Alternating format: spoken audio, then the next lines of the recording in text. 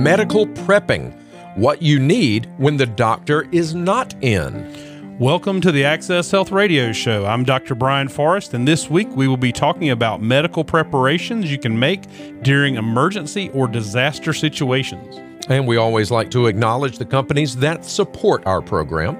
We'd like to thank Marley Drug in Winston-Salem for supporting our show.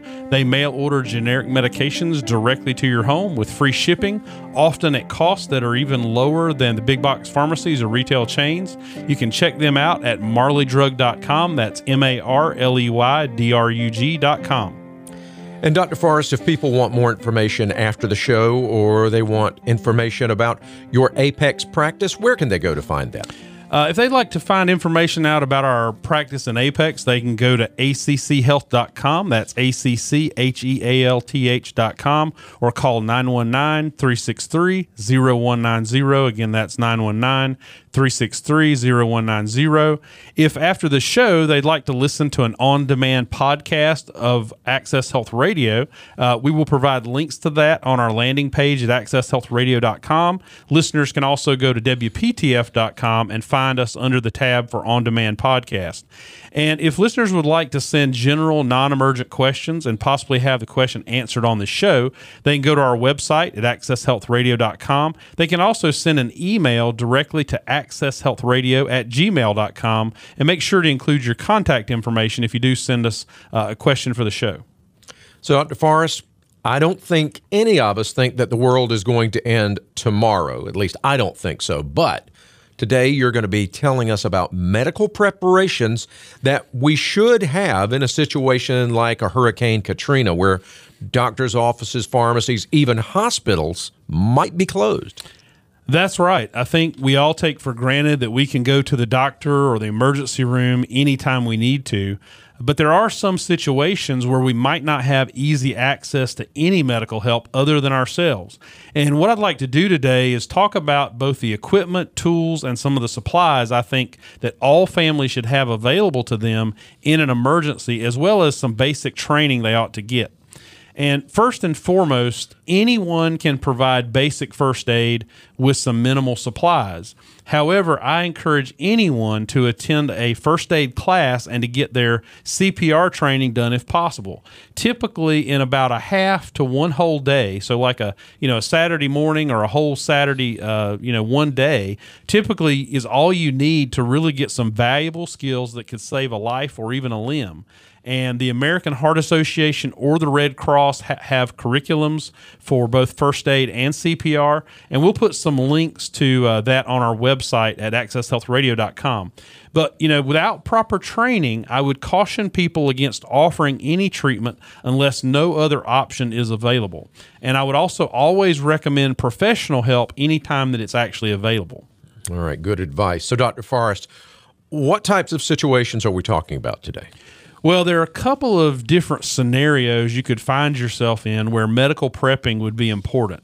And the first is sort of self-imposed isolation from medical facilities.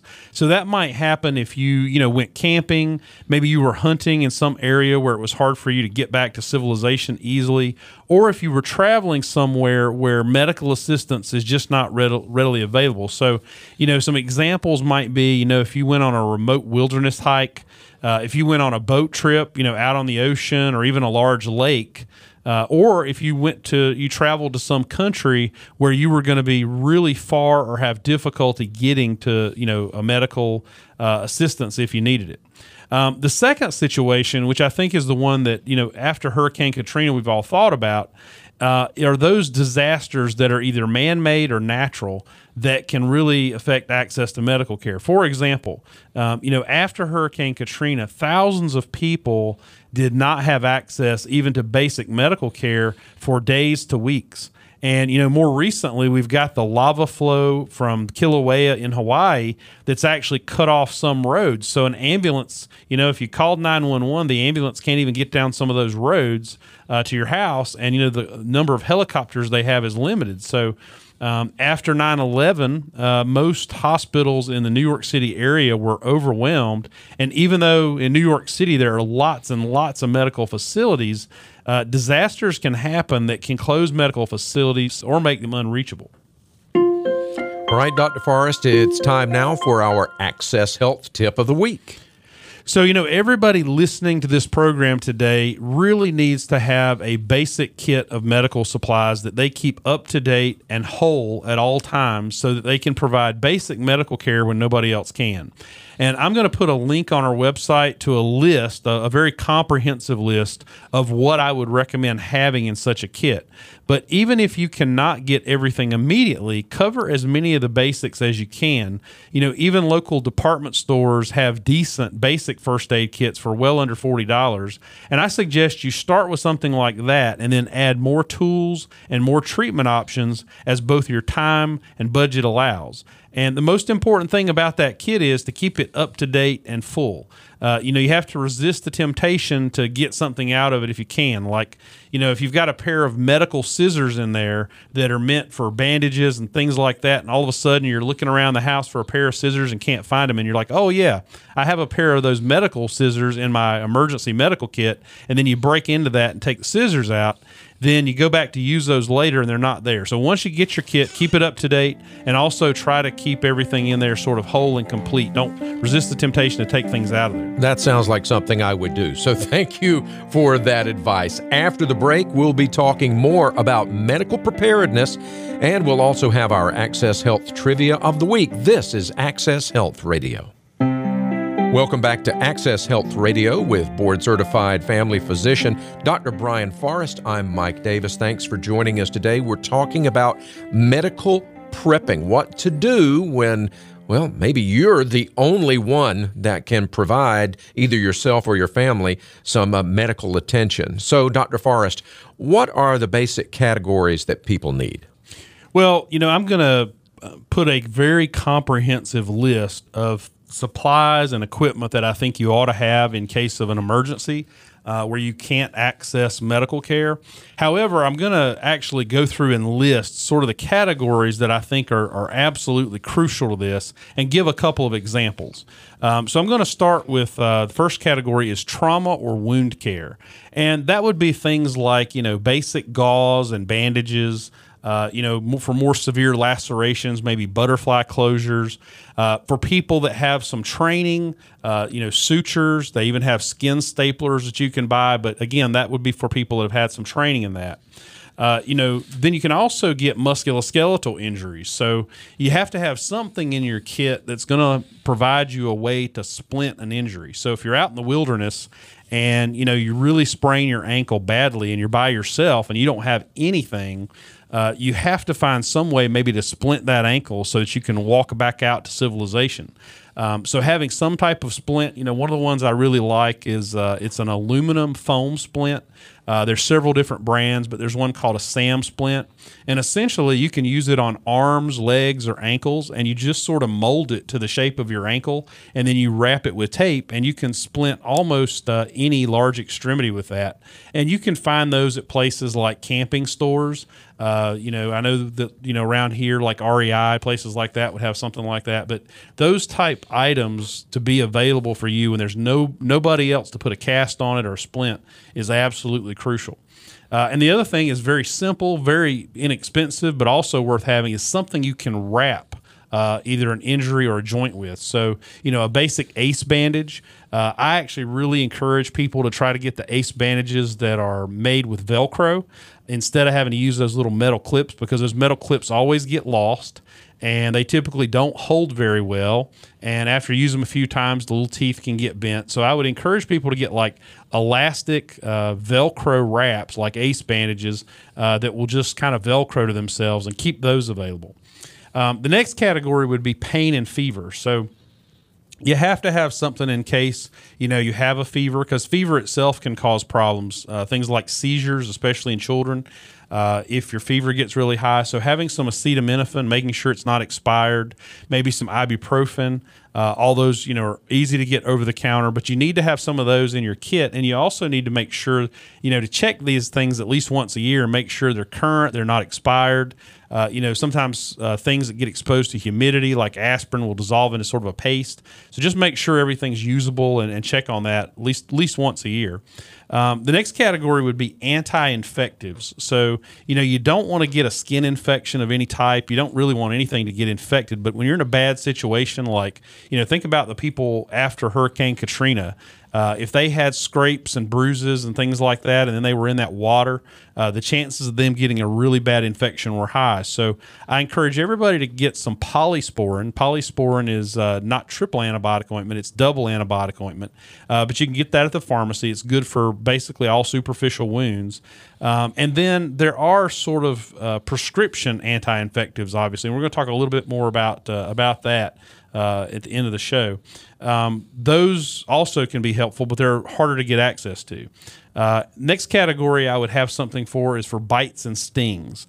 Bee stings. Now, there's a lot of controversy about snake bites. We used to tell people to cut an X with a razor blade and try to suck the venom out, and we found that was very, very ineffective, almost never worked. Then there were some commercial kits made available that had these little suction cups that were meant for like snake bites and things like that. They were also found to be ineffective.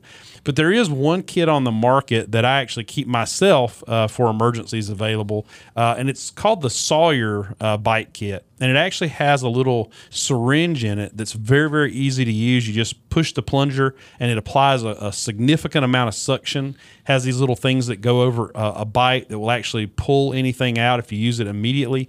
So I do think that's useful. It also in the kit will have a little bit of Benadryl and some other type things in case it's not necessarily a snake bite. It could have been some kind of sting or something like that. So the Sawyer kit I encourage. And then a topical anesthetic, particularly if you've got children, if they get a really bad sting or something like that, it may be very painful. So there's lots of sting ointments and things like that you can put on something that will soothe that pain fairly readily. The next category is for allergic reactions. Now, if you've got a severe allergic reaction, anaphylactic type reaction to anything, like some people are allergic to bees or peanuts, it is absolutely vital that you keep that epinephrine EpiPen, whatever brand it is you have, with you at all times and make sure it's up to date, because that absolutely can save your life. We actually had a local case recently where a man was stung by multiple yellow jackets, and it proved to be fatal. And so those type of reactions can be very severe. Even if you're not allergic, though, to bee stings, if you get, stung by enough of them, it can cause a real problem. So I encourage people to always have some type of antihistamine with them that's current. And a lot of times people will get capsules or tablets, which is fine. But if you get in a situation where you're having, a severe allergic reaction, you might not actually be able to swallow a tablet. And so maybe even having some of the liquid forms of the antihistamines can be useful. There's several different brands. I think it's good to have, something like Loratadine, which is the generic for Claritin. You can also have Tagamet, which is meant for stomach acid, but is a very effective antihistamine. And then also what people are real familiar with, which is diphenhydramine or Benadryl. So you need to have something to take care of any allergic reactions. The next category is what I call shock support. And what I mean by that is, your body, if it doesn't have enough circulatory flow, you can go into shock. And so that can happen from dehydration. It can also happen from wounds where you have a lot of bleeding. And so something like a Mylar or a space blanket, or even a wool blanket that you could cover somebody up with if they were going into shock would be useful. And then also some type of fluid replacement, whether it's, something like Pedialyte, or whether it's Gatorade, or whether it's just plain old water, but some way to get people hydrated in a situation to support them potentially from going into shock if they're really dehydrated. The next category is CPR equipment. Now, you don't need a lot of equipment anymore. Most of the curriculums for CPR have moved away from doing mouth-to-mouth, except in certain situations, but they still do have these one-way valve masks that are useful. And then having some gloves can be also useful, just to protect you from bodily fluids and that kind of thing. And then the last category for your kit, but maybe the most important, especially for older patients, is to have your prescription medications. If you've got prescriptions for conditions and a disaster happens and all the pharmacies locally are closed and you can't get to your medicine, or you can't leave your driveway to get out to where your medicine is, you need to have that. Some of that's immediately life-saving, particularly insulin and blood pressure and heart medicine. You need to make sure you have an adequate supply of that on hand in case something happens. Now, Dr. Forrest, I know you mentioned some prescriptions and antibiotics. How do patients go about getting those? Well, your personal physician may be willing to provide one dose, like a one week's treatment or something of basic antibiotics for you to use in certain situations if you got into a situation where you could not access the physician. And although, your physician may or may not be comfortable with that, some are. Now, there's a second way, and although I'm not advocating this, many people get antibiotics without a prescription that are meant to be used for fish. Many of the same antibiotics that people use are also used in aquariums, and so many common antibiotics like amoxicillin or ciprofloxacin are obtainable without a prescription if they're to be used for fish. There's some brands like Fishmox would be an example of that. After the break, we're going to summarize some key information about medical prepping, and our Access Health Radio's Trivia of the Week is straight ahead. This is Access Health Radio with Dr. Brian Forrest. Welcome back to Access Health Radio with board-certified family physician Dr. Brian Forrest. I'm Mike Davis. Medical prepping, our topic for today. And Dr. Forrest, are there any items that are not in typical first aid kits that you might recommend as things to add in case of a major emergency? There are a few things that people don't typically have in a normal first aid kit that I think can be really useful.